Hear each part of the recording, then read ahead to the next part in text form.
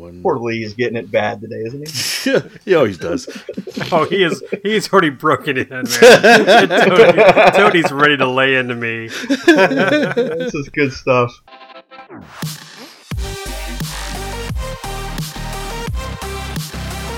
This is the RC Roundtable, a casual discussion about all aspects of flying model airplanes.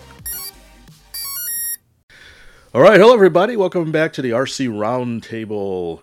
Joining me as usual is Terry Dunn. Hello there. Top of the morning to ya.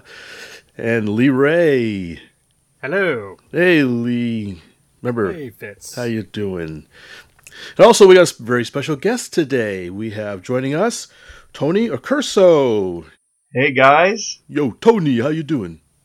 doing great. Thanks for having me on. Oh, it's awesome. Thanks for joining us. We really look forward to having a show with you this time. All right, well, let's jump right Whoa! in. Tell our listeners who Tony is. We will later. Do it now. No, later. Because he's going to start talking. They're going to, who's that guy? Who's Tony?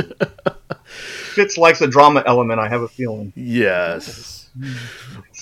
Okay, Tony's this guy. All right, now we can go. He's like this guy, you know. He does things.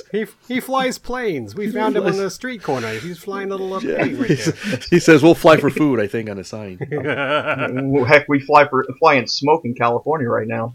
Oh, yeah, that's right. Yes, Tony joins us from the sunny California. Sunny and hot and smoky and fiery. Yes, unfortunately. Yeah. Unfortunately, if it's not the mudslides, it's the forest fires. Yeah, Fitz and I were from the wet state, so Terry's from the snowy state. You're in the smoky state. I am. All right, It's well, a big state. Which part are you in? So I'm in the high desert, about 100 miles north of Los Angeles, just next to Edwards Air Force Base where I work. Okay. so if it's not smoky, it's really hot in the summertime.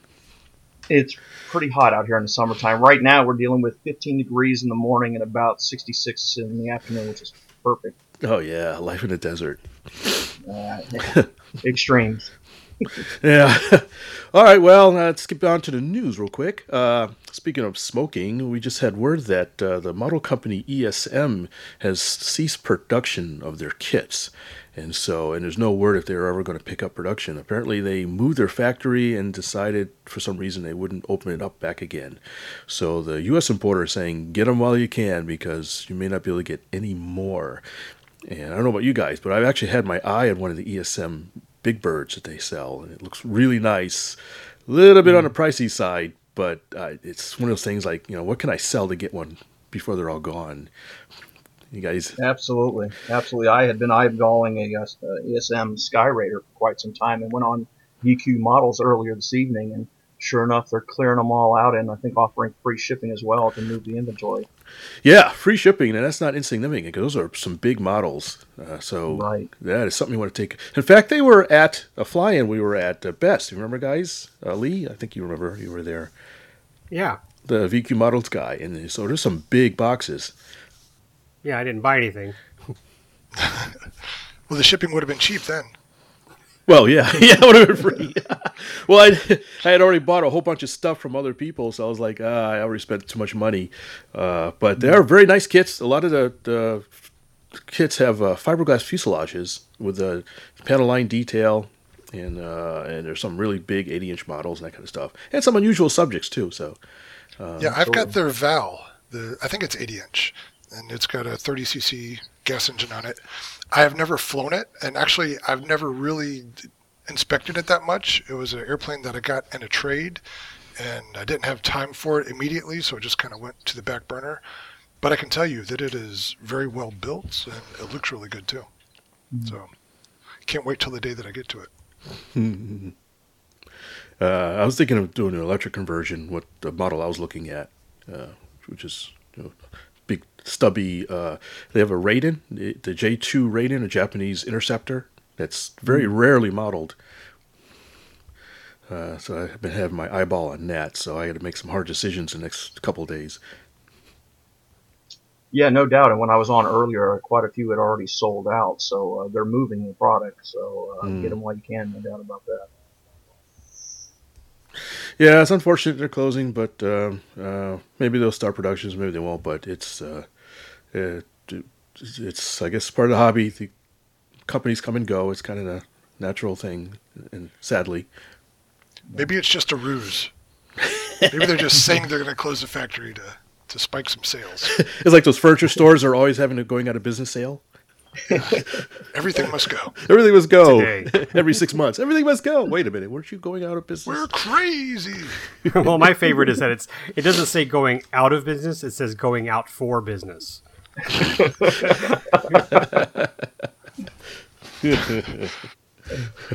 All right. Well, on brighter news, Spectrum has come out with a new transmitter, something called an IX12, which is interesting. I have some thoughts, but maybe I'll let you guys talk first, see what you think of this new beast. Oh, I'm laughing so hard. I'm laughing because did y'all happen to see my comment when it came out? I think I actually posted it on Horizon. I got a lot of good feedback. But the actual video, the marketing video, says, "Hey, you can use your radio to text your friends when you're heading out to the field." Because that's way more convenient than picking up your phone. I mean, that was on the marketing plan. It's like, yeah, use your radio to text your friends. Hey, it reminded me of that Mr. Microphone commercial, from the early 80s. Hey, fine lady, we'll come back to pick you up later. It's like, What? Wow. it was actually a commercial. It was way back then. Mr. Microphone. Look it up, folks. Sure, it's on YouTube. But I'm like, I don't know if that's the kind of angle I'd want to market my fancy radio. It's fancy dancy, isn't it? No texting and flying, right? There's gonna be signs at the field now. I mean, doesn't it require a VR helmet to use this thing too? Right. I have to manage my kids' screen time, so I'll be like, "Are you on your transmitter again?" Yeah, can you watch porn on a transmitter? Gives meaning to the word joystick. Cut that. That was horrible. Yeah. Wow. Well, I have never used a fancy radio like this. I don't know about you guys. I think you have a couple of, maybe you Fitz have one of those digital screen radios, but the DX9 is the highest spectrum radio I've got, so I really can't provide any input on if this touch screen stuff is really necessary. Do you guys have one of those? A touch screen, or a big LCD screen? I have had touchscreen radios. I had a Grapner, and I'm trying to think. Oh, I've got the Futaba SG14. It's not a touchscreen, but it's got kind of a weird thumb pad type thing. And I don't know. Maybe I'm just old-fashioned. I prefer a big switch that goes clunked when you move it. There's a sort of reassurance with that. I don't know. I'm not sold on this touchscreen stuff.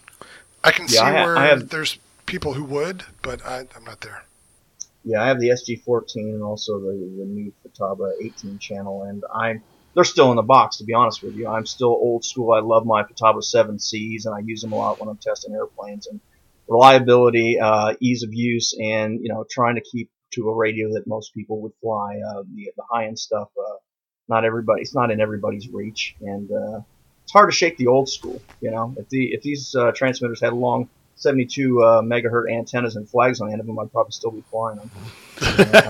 I'm still old school to my heart. I love the idea of having a little flag at the end of my radio.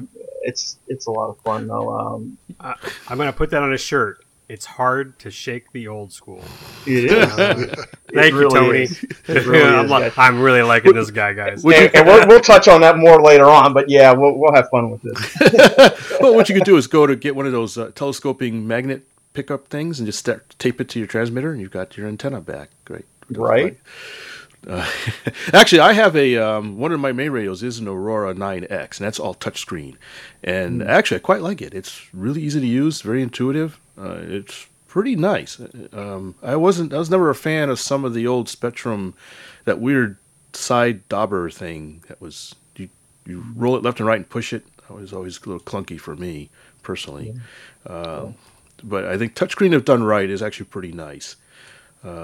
But my reservations when I saw this was it apparently runs an Android operating system.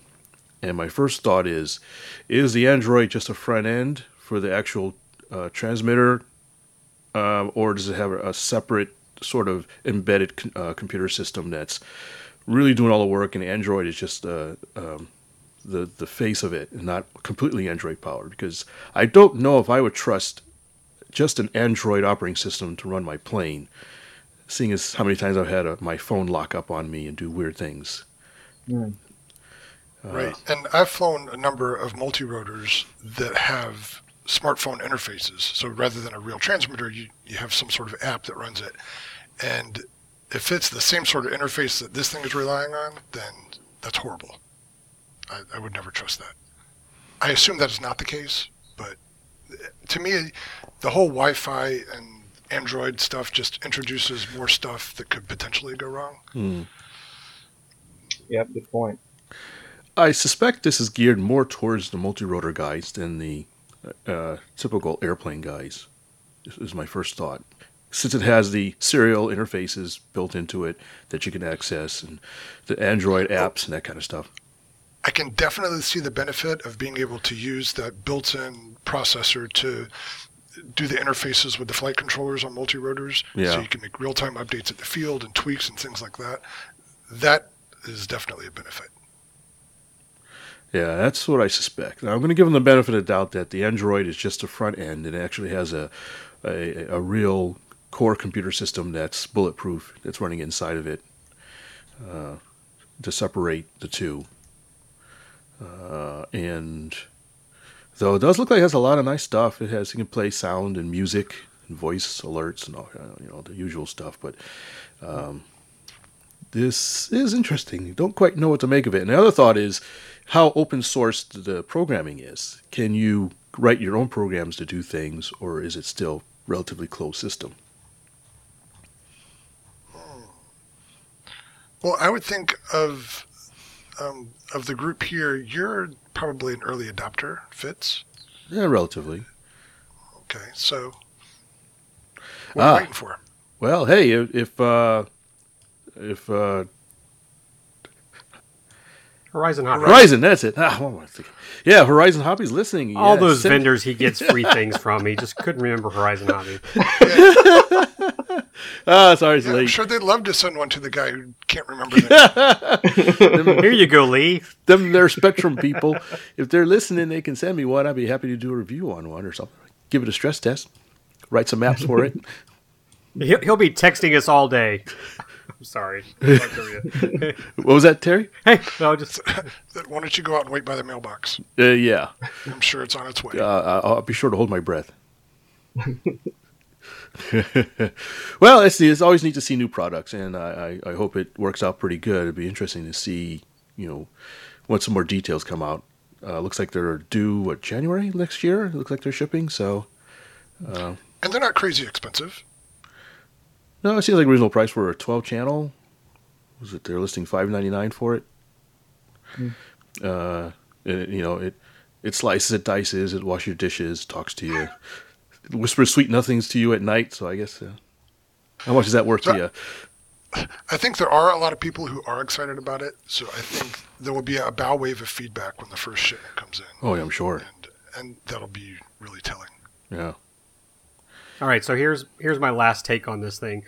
I mentioned this several podcasts back that I wouldn't mind seeing a radio with, say, Bluetooth that would allow you to communicate your radio to your smartphone, so you could back up your aircraft, or you could use your phone to make the changes and then send the data to the radio. Obviously, with the touch screen and the features there, you kind of just do it with your smartphone. You have it right there, but you still have all the savings there. I mean, yes, you can use the SD card, but I thought it would be nice to be able to use a Bluetooth type device to transfer data. But this is just a tip, guys. All right, Spectrum, you've got this great little model utility window, and it shows all the planes and your model select. What you needed to do was put a little camera on the back of that thing, so you could take a picture of your aircraft and then put the photo right next to your naming. If you're going to go all out and go Android on it, and you're slap on a $5 little camera, and then having people take pictures of all their aircraft. They could actually see it in their window. Oh, that's a really nice idea. Yeah, I agree. I like that. And you could even shoot videos, so you could have the 1 pixel airplane videos on YouTube. Live feed from your transmitter, right? Yeah. Hook that up to of your YouTube. face. It's all selfie. Transmitter selfie live on Facebook. You know, I watch Fitz and his videos, and I turn the sound off, and it's entertaining. So, I mean, maybe we've got something there. He is so animated that I don't even need to listen to him. I don't know what to say on that. You're the first person. We could almost do an MST3K on him. Try it. I invite you to try it. Go on and pull up one of his videos tonight and turn the sound off. And the looks and the facial expressions are classic. I don't miss an episode. Vince, you've got another friend. Poor Terry and I are just sitting here in the wings, man. I'm going to do that. You should. With clown faces. Hey, Terry, bow tie. Bow ties are in, man. Bow tie. We may Make have it look like a prop and spin it. Maybe I had the wrong calling. I should have gone into acting and not what I do now. Oh, it's good stuff. It's entertainment, right? Yeah, it is. You know, and that's I do that consciously. I realize I want to make it interesting to watch and not some droning on boring person. So, you do. You do a great job. Seriously, you do a great job, and always look forward to your reviews. All good. Oh man, thanks. I appreciate it. Good to know somebody out there likes me. No, you do a great job. It's about inspiring folks, and you're doing that. You bring a passion, and it comes through in the videos. And Evelyn and I do not miss a video. Always fantastic. Oh, fantastic! Thank you so much. I'm honored. And Tony, remember, I'm the one who got you on the show, so just share a little of this way. I will be, Lee. Fitz's words were like, Tony who? No. Don't listen to Lee. Jeez. Oh boy. I guess the FAA stuff. Yeah, that's fine. Yeah, it's too depressing. It is, actually. But come on, Tony, don't you want to sit and have a conversation with me about it? Because that's my bread and butter. Wait, should we have an update to your opinion last time? No.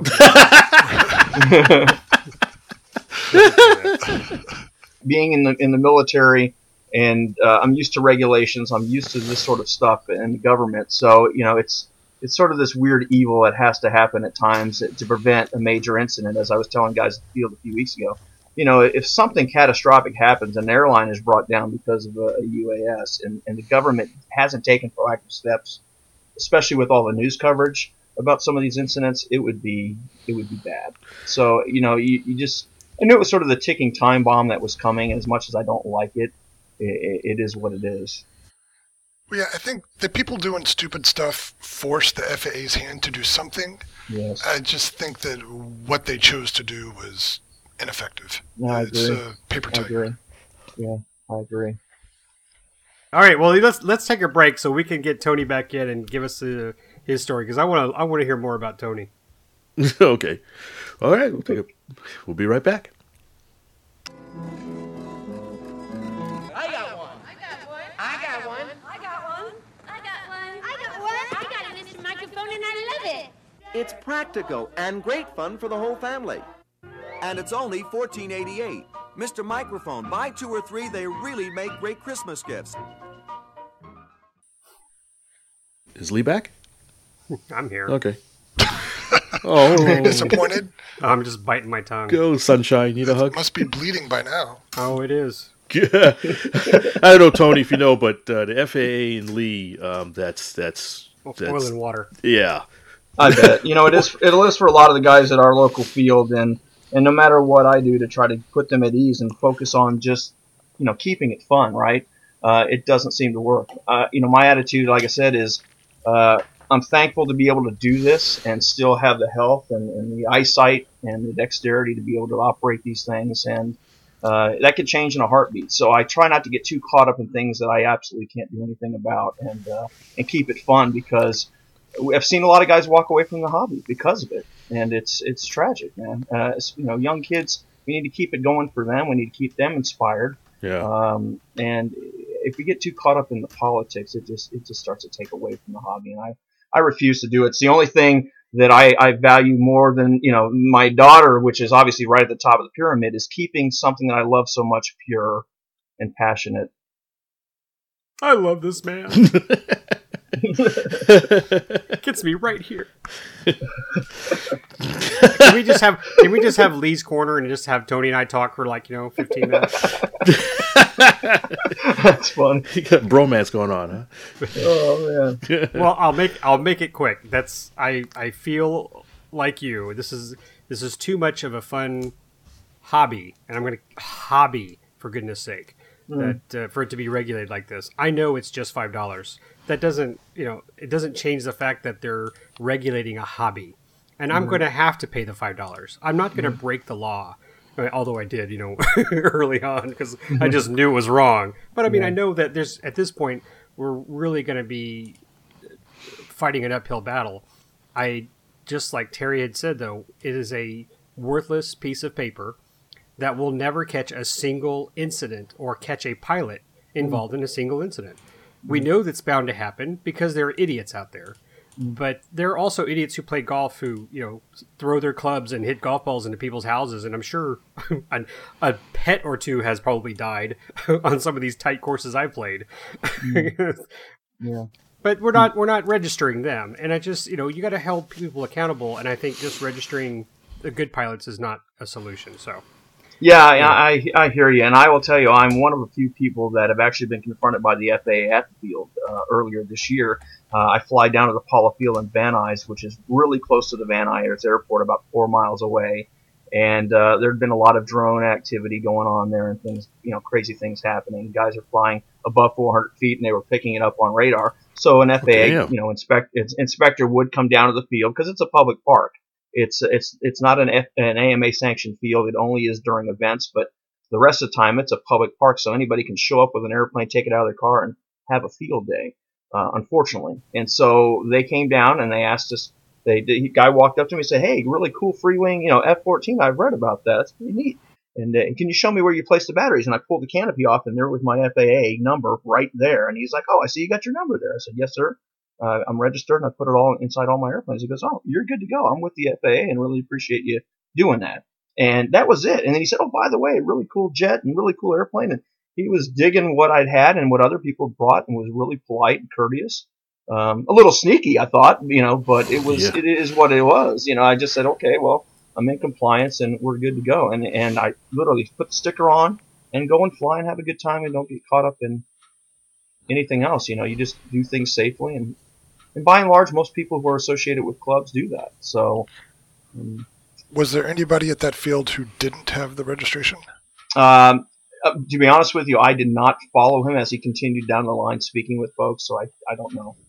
I'd be interested to know how he addressed any of those situations. From talking to other pilots who'd seen him down there before, they said he's always been very courteous, and you almost get the sense that he doesn't want to do that. He's got other things that are far more important to worry about in his job, but if an incident occurs or somebody's going above 400 feet and they're picking up on radar at the airport, then he's obligated to come down and just take a look at what's going on and see if people are in compliance. Interesting. That happened for about maybe 2 or 3 weeks, and then of course he went away and never to be seen again. And the rest of the year have not seen the man. So spot checks are effective. Yeah. And it's all about the delivery and how you communicate with folks. And he didn't come across with flashing a big badge and trying to be aggressive. Not at all. He just was really digging the planes that were out there and appreciated the fact that I took the time to put the number in their register and left it at that. I'm pretty sure my mouth would have gotten me in trouble, and I would have been in the back of that car with handcuffs. No, I'm not. And there have been guys that get a bit aggressive, and I try to tactfully, good friends might pull him aside and go, "Hey man, the guy's just doing his job. Don't make this personal. He just has to do what he has to do and move on. Get back to having fun. Let's go have some burgers, and fly. Yeah. Or text from your transmitter,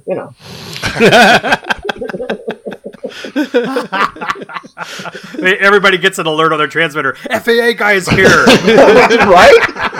There it is, landing, man. running to their car. Spectrum's onto something, right? The Spectrum FAA alert. That's right. You got a live feed as your transmitter's panning towards the FAA inspector. It's a feature. So good. The next Spectrum radio is going to have a camera and an FAA alert. Love it.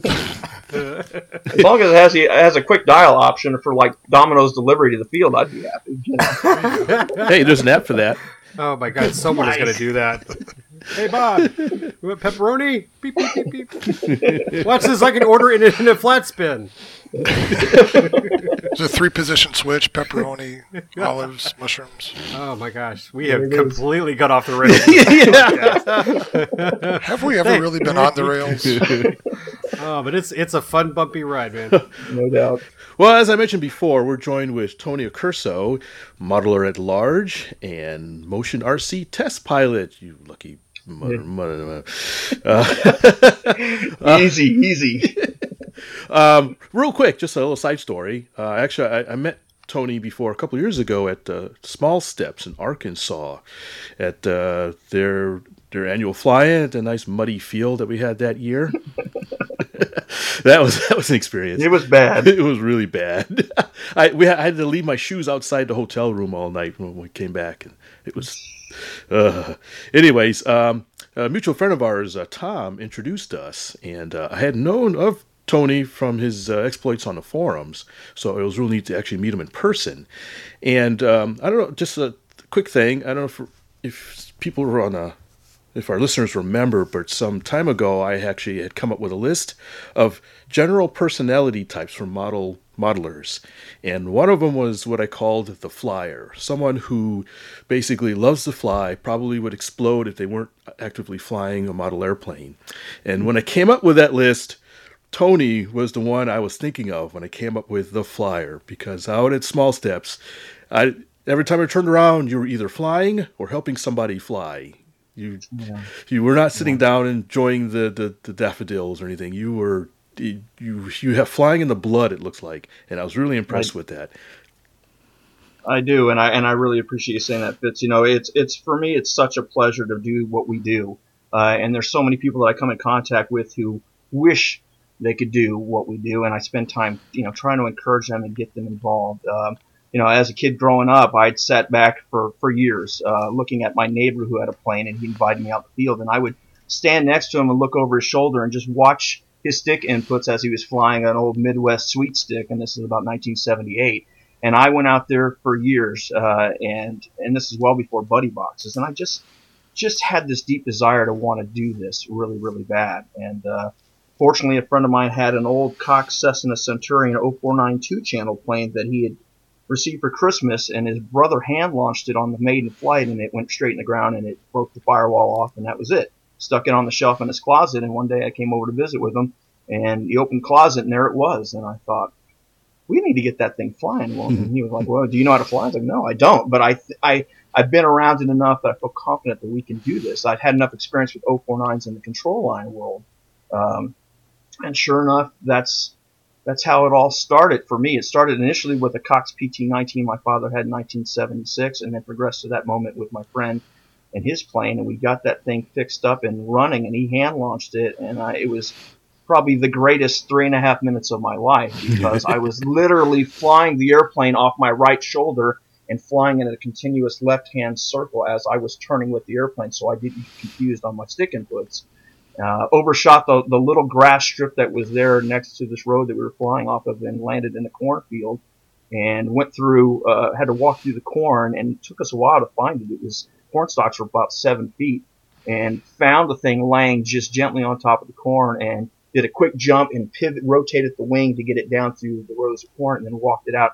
And the adrenaline, the excitement has never left me, and I'll never forget that moment for the rest of my life, because it gave me such a boost of confidence that, if you put your mind to something, you'll achieve it. And I've carried that with me ever since. And of course, it led to my 24-year active duty Air Force career. It gave me a skill in aircraft maintenance by tinkering with those little glow motors, which we'll cover a bit more later. And then And then it led to a career in aviation that hasn't stopped to this day. Wow, that's fantastic. And you talk about the PT-19. I also had one when I was a kid. That's more or less how I was introduced to the flying models, was the PT-19 control line, all plastic, held together by rubber bands. Right. And we go out into the school field, and my stepfather was big into that. And that was it was just an amazing thing to do. And really, like you said, you learn some of the basics of mechanics and aerodynamics and stuff. It's just, for a young mind, that was really important to me as well. Yeah, and what I didn't realize at the time was with that Cox Cessna Centurion, which was a foam arc, that it was the early day of foamies, and I never realized that would lead me to what I'm doing today and what I've been flying since 2009, which has been primarily electric foamies. Mm. So if somebody had dropped one of those modern ARFs in front of you back in the day, you probably would have thought it came from Mars. Yeah, absolutely. That's what I love about what is going on now with the hobby. I mean, we're such an amazing period where airplanes that I never thought I'd be able to fly, we can fly. I mean, an F-14 Tomcat for me was a high-end model that was almost untouchable. Yeah. And back in the ducted fan days, you saw those old Byron ducted fan jets, and they were really cool, but they seemed to be untouchable. And now we're at a point now where you see a foam jet, and the amount of detail in that jet is just breathtaking to me. Yeah, it is impressive, especially when I picked up the A10 that just came out, and that was just just amazing. The finish, the flying qualities, the detail. I just keep getting impressed, more and more impressed. Just when I think, okay, this is about as good as they can get, they get even better, and it's really amazing. They do, and that one for me was such a special project because I had the CAD files were sent to me by my friend Alpha, and when I opened up the CAD files, I immediately thought it's the airplane. I mean, they go to the companies and they get the drawings and they try to recreate them as much as possible, taking liberties here and there to make sure the airplanes fly well. But my job was just to look over what they were developing, and then having time with the A10 in my career in Desert Storm. Asked for my input, which I gladly gave, and was thrilled with the first sample that was sent to me for testing, and knew right away that it was going to be a hit. And everyone that I've spoken with who owns that aircraft absolutely loves it. Oh, yes. Now, as a test pilot for Motion, do you have much input into their design? I throw out ideas. A great example is the 64 millimeter jet series. My buddy Alpha and I spoke about a year and a half ago, and we were sitting around the picnic table at the field, and I said, I think it would be really cool to see a small series of what I proposed was pusher jets, because not everybody can afford the high-end stuff, the $400-500 jets, but how about a cheaper series, pusher-wise, because a friend of mine, John Morgan, does a lot of pusher airplanes, and they're fantastic, and with the prop running in the back, you can't even see it there, and they've got all kinds of thrust and great performance. And I just sort of dropped the seed and left it. And then all of a sudden, I get a call going, hey, by the way, we're doing a 64 millimeter F8 Crusader. And I thought, what? Are you kidding me? I was just blown away. And then when I got the airplane, just mind blowing that these guys are going to offer products that folks can afford that are really beautiful models. They're not a crude representation of the jet, but you look at it and go, wow, you see it, the lines are there. They take the time to capture the detail in the model. And for a kid who started out with a very limited budget as a teenager, to be able to know that there are kids and young folks out there who can own an F-105 or an F-8 at a really cheap price point, relatively cheap, makes me smile.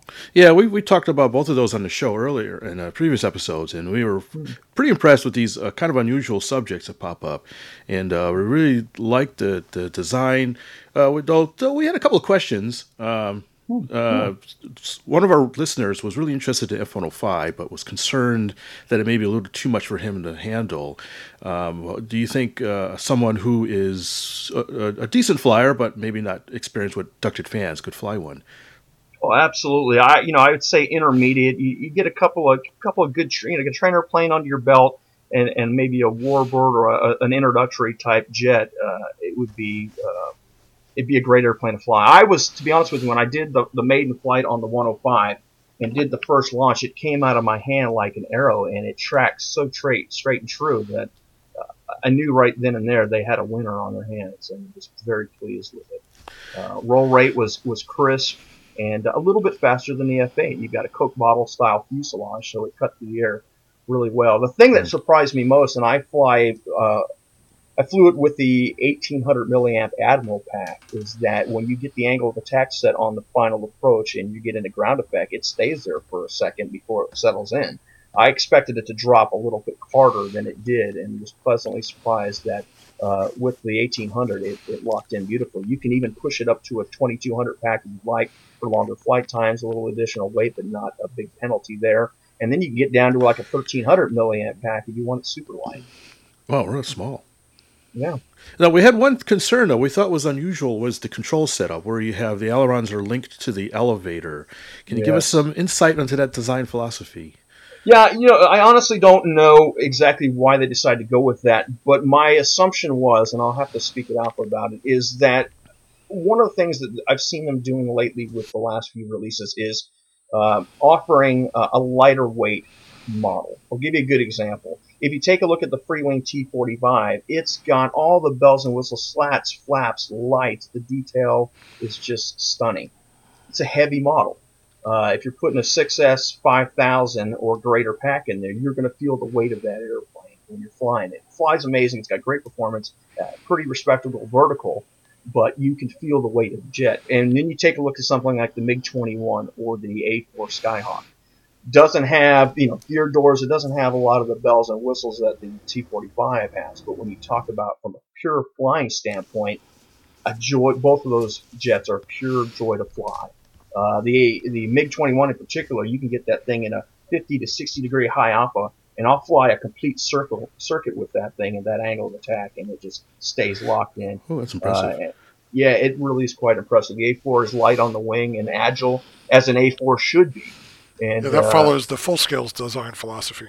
Absolutely right. And so when, because I've been bugging Alpha for 3 years, you got to do a Skyhawk, and it was kind of a pain in the side, if you will. But the big thing was if you do it, you got to do it right. You got to make sure the airplane flies right. It's robust. It looks like the aircraft. But what I love about what the Freewing Motion team are doing is that these are guys that are passionate about the hobby, and every product they produce, they're thinking constantly about honoring the design and honoring the folks who were associated with that aircraft, whether it be the pilots or the maintenance ground crew. These models go deep, and I had a wake-up call about 5 years ago when I was flying a foamy Star Max V-17 at an event, and a veteran walked up to me and said, I was a radio operator on that aircraft, and I really appreciate you flying the V-17 today. And you can see in his eyes the emotion and the connection to that airplane. And Evelyn and I kind of looked at each other, and it was sort of like a light went off, realizing that as much as this can be a very introverted, you kind of take your plane to the field and you do your own thing, or you hang out with a couple of buddies and you do your own thing, and you try to outfly each other and combat and whatever you want to do. As soon as that moment happened, I realized that we have a greater calling to take these models that folks have a relationship with, a history with, and fly them for them and do this the right way. Wow. And that's how I sort of got involved with motion, was just I was out there flying and trying to do my best to honor folks who flew the airplanes that I was flying as a modeler, and evaluating products, because I was a diehard customer with motion from the very beginning, and was just approaching, hey, would you be interested in helping and evaluating? And from my point of view, it was like, as a customer, to get an early insight and provide feedback.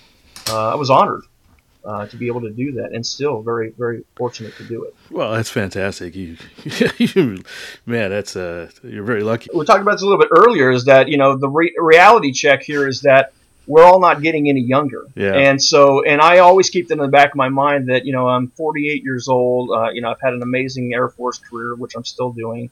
And I'm watching a generation of folks who are aging, and they're flying their little Cub, which they're happy to do, and they're just in pure bliss. But I look at it as, will I be able to fly in the next 20 years a turbine like I do now, or a high-end jet, or something that has performance of an EDF jet that does 100 plus miles an hour. So you figure while you're able to do it, take that gift and do something positive with it. Oh yeah, absolutely. And that's kind of what Evelyn and I have been doing, is trying to inspire kids, trying to honor veterans, trying to encourage people who thought about wanting to do the hobby but were intimidated, and handing them the radio and going, here, try a couple of circuits. I'll talk you through it, and it'll be fine. And sometimes it's all it takes. Yeah, that's great. Now I have to ask, I know there's probably things you can and cannot say about working with Motion RC, but right. Can you confirm or deny that Motion will be coming out with new planes? There's always new planes, and I think Alpha has said this publicly as well. There's always at least 10 in the lineup, always on the go. 10 that will become the actual products, or 10 yes, 10 that will become actual products that are in the pipeline. Yes. Okay. Well, can you confirm or deny that some of the new products may or may not be aircraft that we haven't seen before, or that's rarely modeled in foam? I can definitely confirm that. Yeah, you're going to see aircraft that are not. You just don't see them. The F-105 is a great example, and the F-8. Perfect examples of jets that folks have thought about and they just haven't, and have asked for. And can you confirm or deny that one of them starts with the letter M, space, G? Does it start with those three letters possibly? Yay or nay? Does it start with an F? You guys are great. Previous podcast, but we were all trying to guess what a rare model might be, and I was hinting at a MiG, so I don't know if I'll be right or not, but I'm. Yeah. All I could say is that I am excited about what is coming. I'm excited for everyone. Honestly, I mean, from the Warbird guys, the Jet guys, all the way across the board, some exciting products are coming and continue to come. What really made me smile this year in particular were the F-8 and the 105.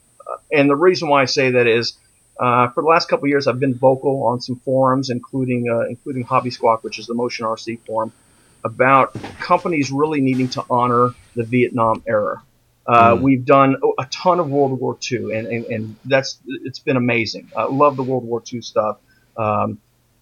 But you maybe touched on the Korean War era a bit, but it seemed like the Vietnam era had sort of been overlooked for many, many years. And I've reached out to companies before even working with Motion, saying, hey, we need to focus on trying to do more for the Vietnam veterans, because I'm a Desert Storm vet, and when I came back, it was the Vietnam veterans that made sure that we were all welcome home because of what they had gone through when they came back home. Oh, yeah, so yeah. For me, it's the least I can do as a modeler is to try to help encourage other companies to not forget that era and honor them. And I'm glad to see that Free Wing and Motion have done that, and there have been a few others who stepped up as well.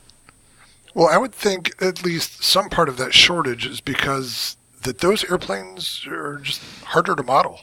Yeah, I agree. I think the Crusader and the 105 in particular.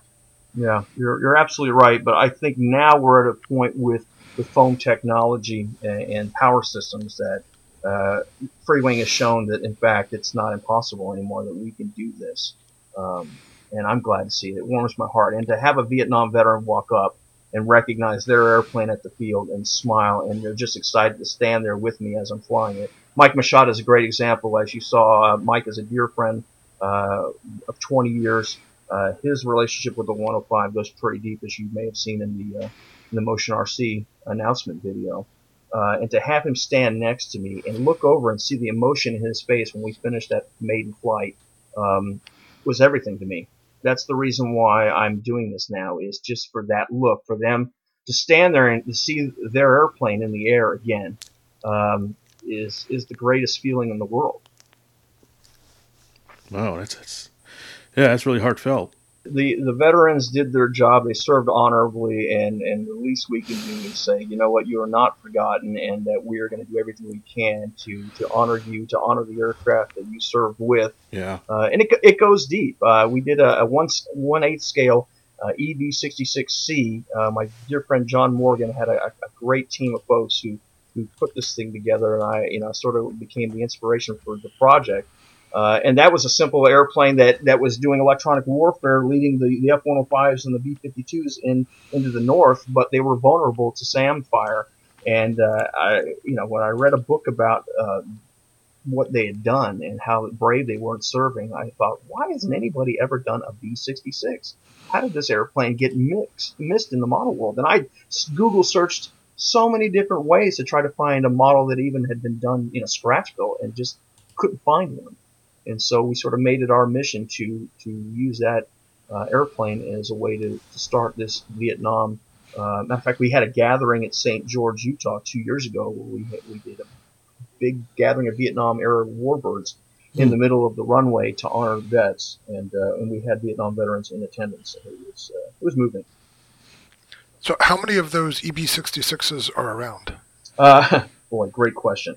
So there were 36 that were pulled out of the boneyard and converted to the EB configuration.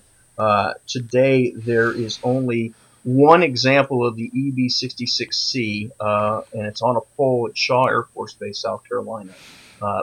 Surviving B-66s in general, only 5. We had 6. Unfortunately, the Chanute Museum closed in Illinois last December, and from what I understand, that aircraft, parts were pulled off the aircraft to preserve another one that's here at Edwards Air Force Base, but the aircraft is scrapped. Oh. Yeah. And it's a big airplane. It is. And last year, sometime, I went to a museum in Dallas, and they have an A3D. And I think the Navy had a similar version of the EB-66. Correct, the A3 Sky Warrior. Well, I think they had one outfitted for electronic countermeasures. Oh, wow. And maybe I'm just making all this up, but I want to say that the one that was at this museum, it was just kind of sitting out there, and I happened to run into somebody who worked in the museum, and he's like, "Hey, would you like to go inside?" I'm like, "You bet I would." And you get in there, and what you would think is the bomb bay or the gas tank for refueling is actually a desk with a big console of electronic widgets. So I assumed it was some sort of either airborne control or electronic countermeasure stuff. Right. So. Yeah, you guys are fortunate because you do have a 66. I think you have 2 66s in Texas. You have one at Dyess Air Force Base and another on display at Lackland Air Force Base. Cool. Yeah. Now, in terms of the model, was it only John Morgan's prototype, or did others get made? It was just the one. It was a team. Wade Joes out in Utah. He cut the wings, did the wing cores, and set up the power plants. And we had guys from all over the country. We had a gentleman up in Canada who did the 3D work for the cockpit. We had just a ton of folks that all had a hand in it, and they donated their time and energy, and was completely financed by the team. Huh? How big was it, and what kind of power plants? So it's powered by 2 jet fan 120 fans. Wingspan is 118 inches. Wow, it's a big mother. Yeah, it's 1/8 scale. Yeah, it's impressive. I wonder if Sparky participated in that, because I know he and John Morgan are friends as well. Yeah, not in that particular one. Now, they've just collaborated on a B-52 build that Sparky designed, and that's fantastic. John actually made his 52 at St. George, and it flew great. Now we just need to get Keith to fly his. Yeah. I think he's still waiting for parts. Lee, Oh, go ahead. Oh, yeah. So, Lee, I walked on you a long time ago, and you had a question. What did you want to ask? It was a long time ago. Sorry, Lee. No, well, we were talking about building Vietnam aircraft, and I was going to say I know this is a little selfish for myself, but there is a Vietnam aircraft that I would love to see someone build, and I know Fitz will back me up on this, and that's a Cessna Skymaster. Oh, like yeah. an Absolutely. O2 Skymaster. Yeah. I'd love to see a gray, Vietnam themed Skymaster, and if Motion RC makes one, show me the invoice. Shut up and take my money. Here's my money. Yeah. I love you, Lee. You and I are tracking the same way because what started the BB-66 project was I was a teenager, just joined the service, and saw a movie called Bat 21 Oh, yeah. with Gene Hackman. And the 66 was briefly mentioned in the film, and obviously the reason why ICO Hamilton, who was the navigator on board that aircraft, was shot down and survived in the film, and it was the O2 that was flown and by Danny Glover in the film to kind of keep an eye on him and get him out of the jungle safely to prevent capture. And so, yeah, I very much have a deep connection with the O2 Skymaster as well. I would love to see that done as a model. Start whispering in some of your Motion RC friends' ears. Oh, yeah, that's for sure. That's one I would love to see. I mean, something. How big do you think fits? Should they build it? I don't know. There's been a few Park Flyer versions out there before. Yeah, it needs to be big. Maybe 1,500 millimeters. 15 to 17, 15 to 1,700. Yeah. I'd say I like them big. Let's go 1,700. All right. It's got to be big enough to make the buzz sound when you get both props spinning out. Absolutely. If it's not loud, it's not a Skymaster. Fitz and Terry, do y'all know Andral? Do y'all remember Andral Airport? No. Where I grew up in A-Leaf, there was an airport just north of us called Andral. They had a Corsair and they had a Skymaster. And the Which one was louder? The Skymaster. I'm not kidding you, man. But I mean, they'd fly over my house because that was the final. I mean, it was just I'd see them all the time, and I just fell in love with that Skymaster. And Fitz had one. You know, did you sell that one, Fitz? Yeah, I sold it to Tom. It was an old one that Hobby Lobby used to sell. It was not all that great of a model, but it took a lot of work to get it decent. But yeah. Yeah, I remember that one. I think it had brush motors, did it? Mine had brush motors, which both burnt out, and I put brushless in it. I hacked it up and had reinforced the wing. And it was neat because I had it on the speaker controls on a switch, so I could shut off one of the motors in flight. So I'd fly around with the front motor shut off and just on the rear motor. And then people were like, hey, your motor's not working. Oh, yeah, it's on purpose. It's a feature. It was kind of fun, though. It had a lot of power, so I wouldn't mind a really nice-looking one. This one was kind of chintzy, but a nice one with the extra windows would be nice. Proper military O2. I know Seagull Models does a Skymaster. Yeah. And I think it was Radical RC or one of those companies actually did a full retracting scale gear for that model. Quite impressive. Yeah, they did. It was that. And my really buddy Scott challenge. Ramirez actually bought that retractable gear setup, and he's scratch building an O2 as we speak. He's kind of Frankensteining a couple of different foamies to make an O2, and he's quite the craftsman. I know it'll be stunning. Well, the problem with the Seagull is it's very heavy. I mean, I picked up a box and said, no way. But if you could make a Skymaster, you Tony, if you and your crew Carving right now. There you go. If it can look or have the same quality as the Tiger Cat that I have, it'll be a great seller, and I'm going to be right up there. And of course, Tony, just between you and me and no one else, just between you and me, when that kit comes to your door and then you have to test flight, you give me a call. I'm on the next plane out there. I'll get you cleared and we'll have you out here. We'll barbecue and we'll fly the Skymaster. I'll even pay my $5 to the FAA just so I can fly that thing. He's going to call you from his New Spectrum radio. Hey, real quick, my own Skymaster story. There's a guy has a full scale one. I can't remember if it's up in the Dallas area here that he flies. That I happened to talk to at an air show once, and this was one he actually restored from the Vietnam era. It was gray. It had extra windows in it, and not only that, he had all the radio equipment in the back, and it was neat. He had a little heads-up display, and he let me get in the cockpit, and he flipped the switch, and this little targeting heads-up display pops open for the gun. So you can look through it like a fighter plane. And the last thing is, it still had a couple of the bullet holes from service that he preserved in the fuselage. Yeah, it was. Yeah. Don't fix those. No, he intentionally left them there. Okay, so we've talked a bunch about electric airplanes, but one of the things, especially when I saw you in Arkansas, is you're really big into the Cox-powered control line planes and RC planes. Yeah, I've already told my daughter that when Dad goes one day, just go ahead and stick a Cox Black Widow in the casket with me. That's how I'm going out, And it's funny because people are like, "Dude, you get to fly all these cool airplanes and test." And I said, honestly, those little engines, those little airplanes go pretty deep for me, and we're trying to work hard to to bring it back. It's a bit of a challenge because people don't want to deal with the slimers, as they call them. But I always joke and say, you know what, I've got some of the smoothest hands because I've got great castor moisturizer. So when you want a great complexion at the field, why don't you run a couple of Cox engines and you'll be good to go. There will be no ashy skin or cracking of your hands during winter. Do you have man hands, Fly? Cox 049s. Well, yeah, it goes pretty deep, right? As I think I spoke earlier, is for me to be able to get that little tiny engine to run as a youngster, and I was fascinated by the sound, the smell, looking down inside the cylinder and seeing that engine glowing inside as it was running was the neatest thing. And to be honest with you, to get one of those engines to run well as an 8 or 9-year-old was a bit of a challenge because I didn't have a lot of experience. And so when you had a good engine run, it was like the greatest feeling in the world. You just accomplished something really big. Today we just walk out, we plug our battery in, and off we go.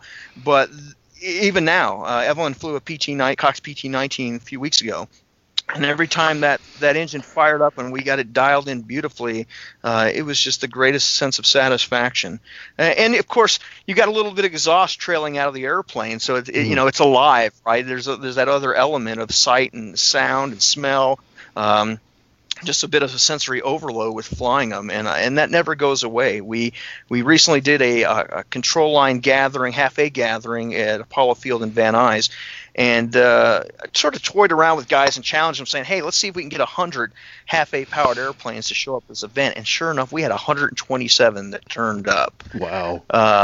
And I think the key there was we didn't make it a typical control line contest. We made it a non-contest, which would encourage everybody to dig them out of their garages and let's go out and just have a great day of flying. And we lucked out. We had perfect weather and lots of great flying. Yeah, I happened to catch some video you took of that, and some of the really impressive stuff. I guess it was a B-36? B-36 out there, and Heinkel 111 as well. Oh, yeah, that's right, yes. Yeah, so, that B-36 hadn't flown in like 30 years. So one engine we couldn't get running, but we had 5 running, and he got that flight, just that one flight, and it was the highlight of the whole event. It was like a real plane flying. So for somebody who has a bucket full of 049s in their workshop, what's the best resource today to get glow heads and great valves, question. things like that? Great question. So the companies I reach out to are Cox International, which is up in Canada. When Estes Cox sort of wound down the Cox side of the business and Estes was clearing out their stock, they sold about 40% of their inventory up to Cox International. Another company is called EX Model Engines. You can find all of the glow heads and all the parts you need for most 049s there. Some limited 010 and 020 parts as well. And then, the go-to source for any of the great engines that you remember when you're a kid that are no longer available is eBay. The prices can be a bit high, but if there's something that you really have to have, every once in a while you get lucky and you get a good deal. The other place that I tend to find a lot of great deals is just your local swap meets. You'll go dig through a box, and next thing you know, there'll be a couple of 049s at the bottom of a box, and had a little bit of run time on them, and clean them up. I usually put them in, soak them in some rubbing alcohol, free them up, or some guys will actually stick them in an old crock pot with a little bit of antifreeze, and they'll unseize them. The other thing you can do is just take your monocoat heat gun and hold the engine and just apply a lot of heat to it to get the caster to soften up, and you're freeing them up and back in business. Get some fuel running through them, and you're set. Yeah, I've even stuck engines in the oven too to free them up. Wow. Yeah, it's I've watched people over the years who've taken those old engines, and then because they're seized up, they just throw them in the trash or they just give them away their garbage, and it doesn't take a lot to get them cleaned up and running again. And there's a full parts inventory available through those companies I mentioned. I'm going to tell you guys something that might make you a little bit jealous. I have an 049 that's been in space. Wow. I saw that article. That was neat. Well, actually, I don't have it anymore. I donated it to the AMA Museum. I don't think they've done anything with it yet, but yeah. That is very cool. Yeah, who was the astronaut who took it up for you? Bob Binkin. Wow. Yeah. So he said, he was about to fly on the space shuttle on a mission. He said, can I take something, a memento for you to fly in space? And so I thought about it for a few days, and that made the most sense. It just kind of summarized me So, yeah, I pulled an 049 off the shelf. Actually, I didn't have one at the time. So I asked a couple friends, and the next day I had an 049 in my hand, and off it went to space. Very, very cool. Yeah, that's the neat thing about us getting back into the 049, the half-ace stuff again, is that we've been taking trips out to Lost Hills, California, to the free flight events they have there. And for me, free flight was just sort of a rubber band powered stick and tissue type model, indoor stuff, and I never realized how crazy they get with these big power systems and even the half-A power systems flying free flight.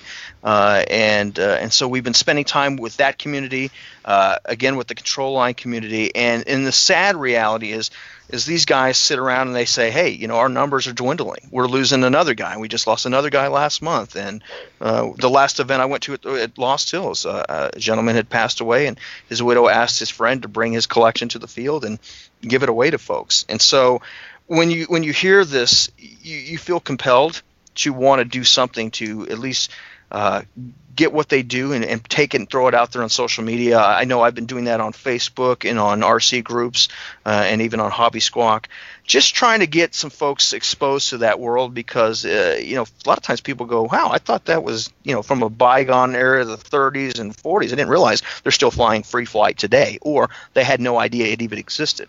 So with the power of social media, we're trying to do our best to bring a little bit more attention to those communities because every one of these groups are just their ranks are filled with some of these amazing master model builders. That you go out there and you don't see 4 or 5 of the same ARF out there. There's nothing like there's anything wrong with that. But it's you see the time and energy that they put into creating these things, sometimes from plans or from their own designs, and watching them fly. And you are a kid. You're sitting there watching this thing being launched into the heavens, uncontrolled.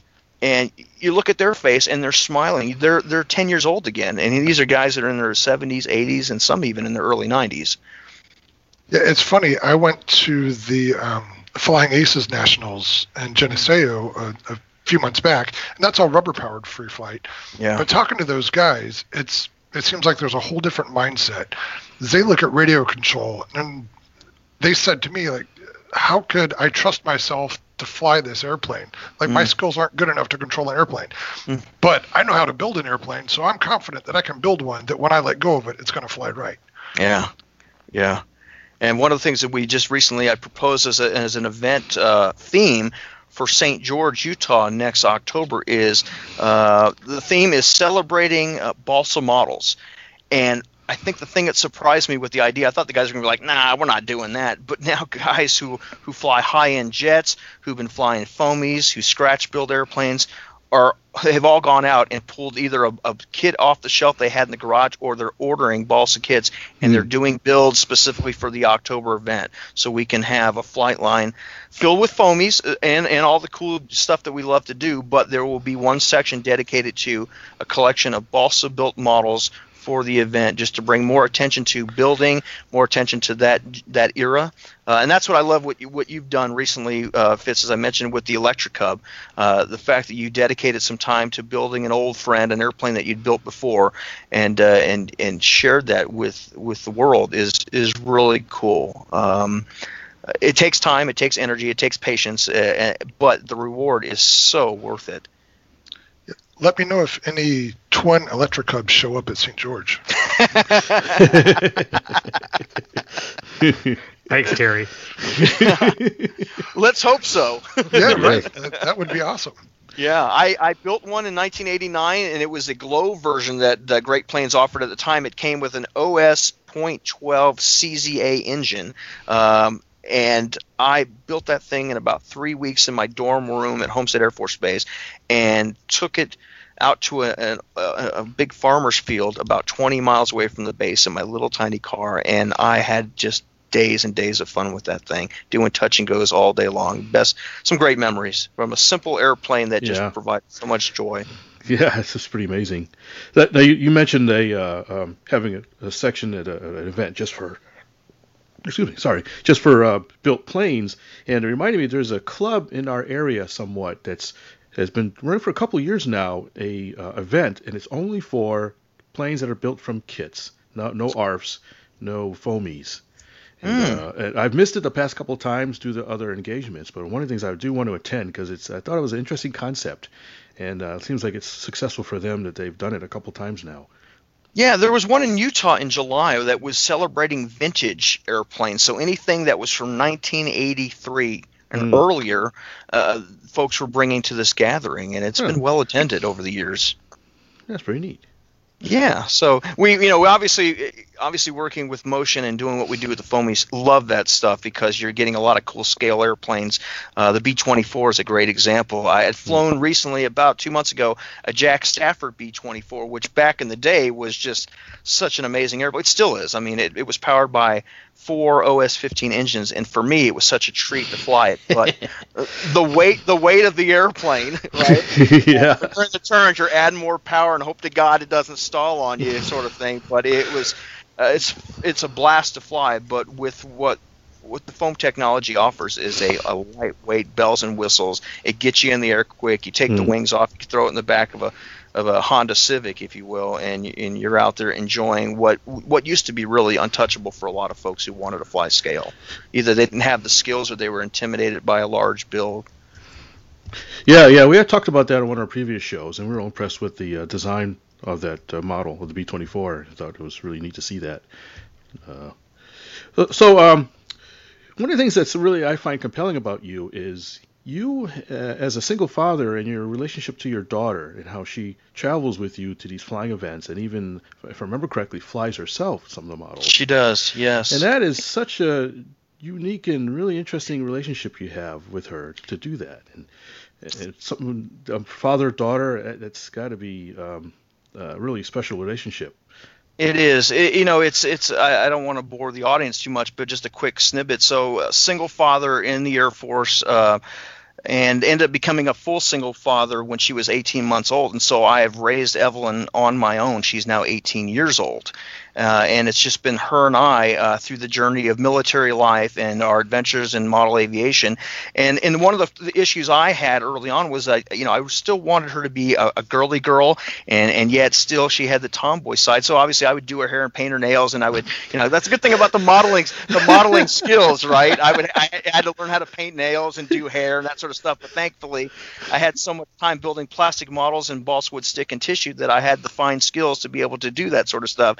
But the thing I was concerned about is I didn't want her to feel pressured to sort of take on daddy's interest, but she naturally took to it. She had the same fascination with airplanes that I did, which was surprising. She would run outside because we lived on base at Edwards Air Force Base when she was really young, and if an F-16 took off and flew over the house, she'd dad, a jet. She'd run outside, she'd watch it fly over, and it's gone deep for her. She's a very quiet, introverted young lady who grew up loving books like Harry Potter and kind of in her own world of Star Wars and that sort of stuff. But then one day out of the blue, she just had the interest in wanting to do this, and went to, believe it or not, it's a funny story, went to Harbor Freight of all places, and they offered a foamy powered glider, brush powered glider called the Wild Hawk.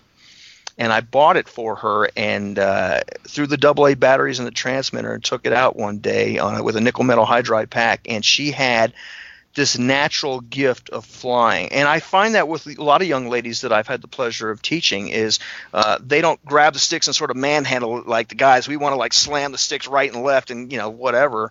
But she just had this beautiful touch of finessing the airplane and took to it quite well. And told her, I said, well, if you want to continue to do this, I'll support whatever you want to do. And she said, yeah, Dad, I'd like to do this. And what I find interesting today is if Dad goes through a bit of a burnout period where I just need a break and would rather go camping for a while than flying RC airplanes, she'll come to me and say, Dad, are we not going to the field today? We haven't seen the guys in a couple of weeks, so it's kind of neat to see. She sort of gets me rejuvenated again of wanting to go out and fly and take trips around the country. Again, it boils down to you only have so much time with your kids, and I remember those teenage years as being very special with my dad, and so been devoting a lot of time to just enjoying not only the hobby, but just time together traveling and meeting people. And it's been such a blessing. I think the thing that's been the biggest surprise is that our RC Groups blog started out as just being a journal of us documenting what we were doing in the hobby, and sort of people started following that. And then it inspired, we would get PMs from folks saying, hey, my daughter saw your daughter holding an airplane, and my daughter's 3 years old, and now she wants to hold my airplanes and have me take a picture of her. So it's neat how that has sort of happened. And then Motion RC had contacted us and say, hey, would you mind if we use some of the pictures of you holding this free wing jet? And I'm like, heck, as long as Evelyn's good with it, I'm good with it. And that's, in the end, she said, absolutely, Dad. She goes, I want to be able to continue to inspire and hopefully encourage other kids to get involved in the hobby. And that's how that's how we got more and more involved, and fortunate to be able to do it. Yeah, I've seen a lot of pictures of her holding planes. Sometimes just doing a random search about a particular model or something, up pops her picture holding something. And it's funny to see some of the older pictures when she's just a little preteen, I guess, and then now she's a bit older and taller. You see her how she's grown through the years. The thing that surprised me is that it's, I go back and I look at the blog occasionally and I think, wow, what a really neat journal. I didn't realize it would go on as long as it's gone. And the thing that's been really cool is to see a young, shy girl just have such a confident way about her when she goes to the field and somebody walks up and says, hi, Evelyn, I've seen your picture before. And she'll grin, and then she'll reach out her hand and say, hi, well, what is your name? And do you fly? And, well, you ought to come out and hang out with my dad. We're going to go fly right now. And, it's neat to see that happen. Wow, that's fantastic. So for somebody who would like to see those blogs, where do they go? You can search a Google X-Plane Guy blog, and that blog comes up, and it documents our history in the hobby since about May of 2009 when we started on RC Groups. Okay, cool. Yeah. I have a quick question, something I wrote down as a note, because I'd like to know your connection with Colonel Dave Graven. Great question. Met Dave Graven at Small. And he also attended another event where we go to St. George, Utah. We've gone to a couple of different places. My first time I believe I met him was in Las Vegas 4 years ago. He was attending the Ace in the Hole event there. And to be honest with you, I didn't know who he was. I was just out there flying with some friends, and then one day, one of the days out there, somebody walked up to me and said, Colonel Graven has a history, flying F-105. As a matter of fact, his F-105 was the first loss of a Thunder Chief in the Vietnam War. He actually was able to fly the airplane back and land it, but the damage was so bad, the airplane was written off. And so I went over, introduced myself, and told him I was an Air Force veteran and wanted to learn more about his story. And we just started connecting. He was sharing the great Dave Graven stories that he had, and I just totally absorbed it. And I'm like that with all of our veterans. I've been fortunate in the 20 years I've been at Edwards to spend a lot of time with General Chuck Yeager. He used to come to my office when I was a volunteer at the history office and would sit in and talk to me about his experiences flying not only the X-1 and all the experimental airplanes, but his time in World War II, as well as Bud Anderson. And when I started to realize, each time Graven gave me a story, I realized what a hero, what an amazing human being who's had this storybook career, and here he is, just geeking out like the rest of us flying model airplanes, and he immediately was like, this is my kind of guy. And enjoyed every visit we had, and especially those early morning breakfasts at the hotel before we go out to the field. We just sit there for a good half an hour chatting, and very special. So when I found out that he had passed the 1st of January this year, tough for the entire group, very close with him. And, of course, many of you guys were as well. Tough loss. It's interesting when you know somebody like that. When you have heroes, you kind of put them on a pedestal, and when you get a chance to meet them and talk to them, and you find out they're just normal people who were in extraordinary circumstances and did things the right way, it gives you the kind of confidence you need to do great things as well. That's exactly right. And the fact that here we are together at a model airplane event. and we're just talking models, and we're geeking out, and we're excited about the newest foamy on the ramp, or somebody brought out a custom built model. John Morgan would pull one of his custom built masterpieces out of his trailer, and we would all just cuddle around and geek out. It's just the passion for aviation went really deep with him. And for those who, I've never been to his home, but I'd seen pictures of his collection. He had an extensive model collection. It was the ultimate model, hoarder, if you will. He had so many airplanes, but I think it went so deep for him that he couldn't help himself. It was really both Lee and I actually visited his hangar in his house for his estate sale, and it was the most impressive thing I've ever seen for a model collection. Yeah. to put it diplomatically. I mean, we just had to go. When we saw those pictures come online from Richard, Fitz and I just made the plan to go up there, and we have a video online if you haven't seen it yet. But, man. Yes, I have, as a matter of fact. Yeah, we have, and I was just looking at one of the pictures because, I mean, you guys changed the St. George event to a tribute to him. Correct. And posted all these photos, and I have a photo of him with the Pilatus Porter that I have, which unfortunately has seen better days. Yeah, Colonel Dave had a special spell he put on all his planes so they would only fly for him. Yeah. Sometimes. Yeah. Anyway, so I know on the happy note though, I did have the horrendous the ladder gate on the Pilatus Porter, but the Vampire that I got, which was the first plane I really wanted, I did fly at best in tribute for him, and it flew great. So I was really happy about that. But yeah, it was neat to see you talk about him, and I just wanted to know your connection, and now we all have that connection with him. And yeah, he was great advocate for our hobby. Boy, when you saw his collection, you just knew it was in his heart. Absolutely. And Tom Blakeney had contacted me shortly after his passing and had told me that he'd been over and sort of assessed the collection. And toward the end, after the sale, the Spruce Goose, which was one of Dave's favorite airplanes, I think it was hanging in his living room in his house, still had not sold. And Tom had reached out and said, what do you think about, buying this? And I said, absolutely. Contacted Colonel Graven's son, and we were able to work a deal where he was able to drive it out to Arizona, left it with a friend there in Arizona, and then I went out there recently and picked it up, and it's here in my home. I'm looking at it right now, as a matter of fact. Wow. And, did you know that, Fitz? No, I didn't. Wow, we saw that. Fitz and I were there. We got pictures of it. Yeah. It's amazing that you have that plane. It is beautiful. It is. It's sitting here in the house, and I'm so honored. I'm absolutely honored to own the airplane. I don't even know if I'd ever fly it, to be quite honest with you. It was such a prized possession for him that I believe it only flew once. I think Tom flew it. Flew one time, and then Colonel Graven just hung it up and enjoyed it. So.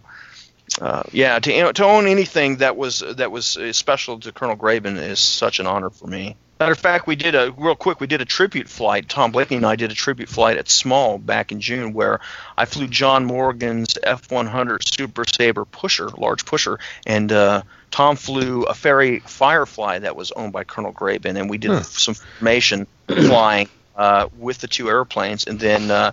I did a missing man pull-up with the F-100, which Colonel Graven did fly the 100 as well. And I had all to do to try to keep it together. I get teary-eyed while I'm trying to fly the airplane, but luckily, it went off really well, and the spirit of Dave was there. Again, that's what this, for me, is all about. We could talk about, hey, what's the next cool airplane and all that kind of stuff, and I'm excited like everybody, but I look at each one of these airplanes and know that there is a history for especially the scale stuff, obviously. There's a history with that airplane for a lot of people, and I never take that for granted each time I'm flying it, that I could have somebody in the audience or at the local field that has a connection to that airplane and do my absolute best to honor them. And if I do know for a fact there is a veteran in the crowd who had a connection with the airplane or served in any way, I always offer them to come stand with me in the pilot box, and that way they can experience the flight up close, and it's the least I can do. So what's Tony's plane? What is the plane that when you pass on is going to be a favorite plane that you hope goes into good hands? Wow, good question. So I do have the EB66, the 1A scale EB66 here, and that will probably be the aircraft because of the team who put it together. The purpose of that model was to honor veterans, and it's one of those models that you just smile every time you look at it. That it's the only one that exists in the world. It's the only one that's ever been done, and that one is very special.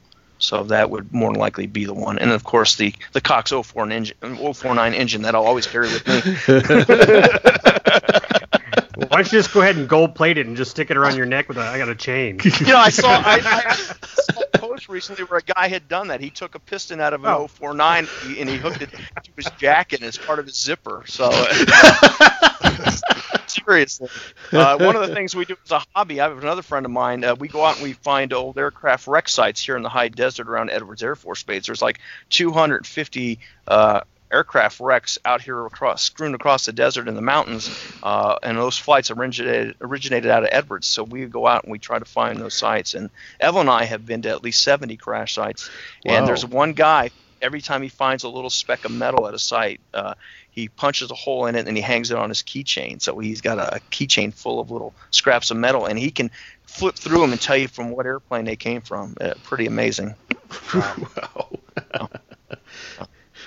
Well, Tony, it's been such great having you on. I really appreciate you taking the time out. It's been lots of great stories, and your passion for the hobby is just it matches ours. Yeah, yeah. Infectious is the word I'm looking for. A close second.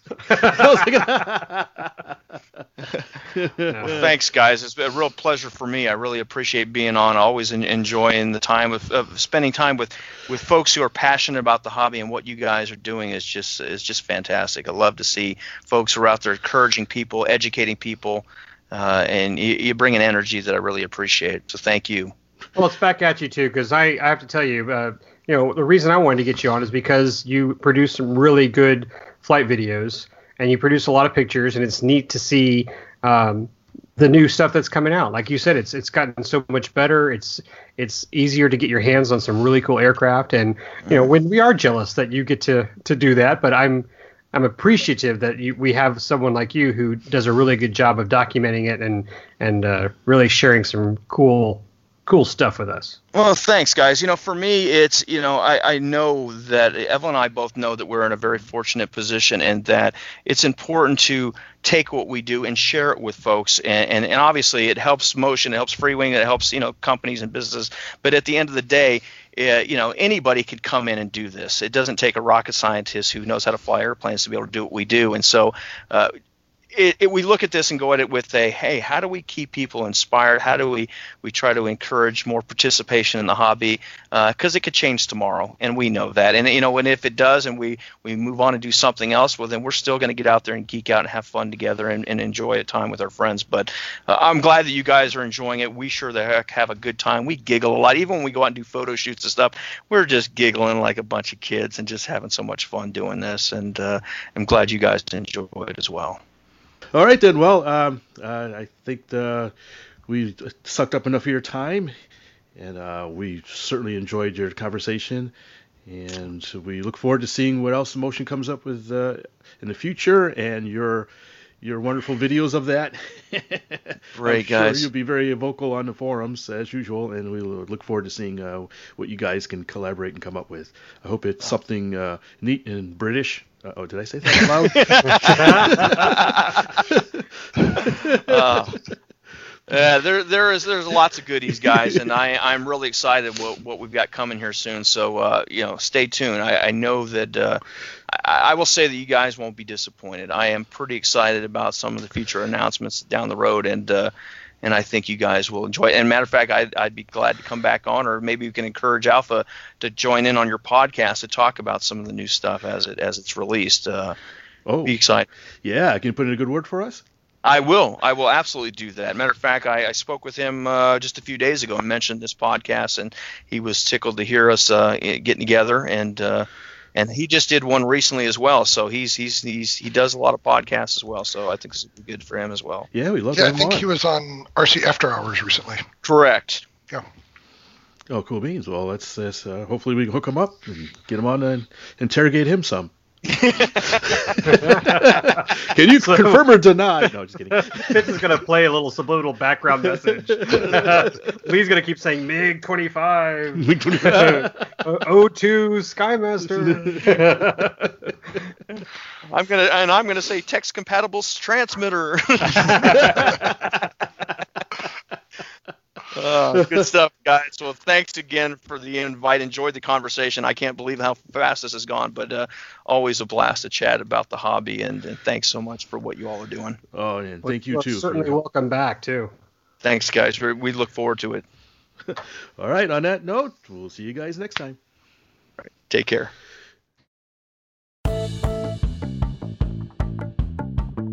Please visit our website at rcroundtable.com, where you can send us comments and suggestions or listen to our other great podcasts, where you will also find links to our iTunes and social media sites.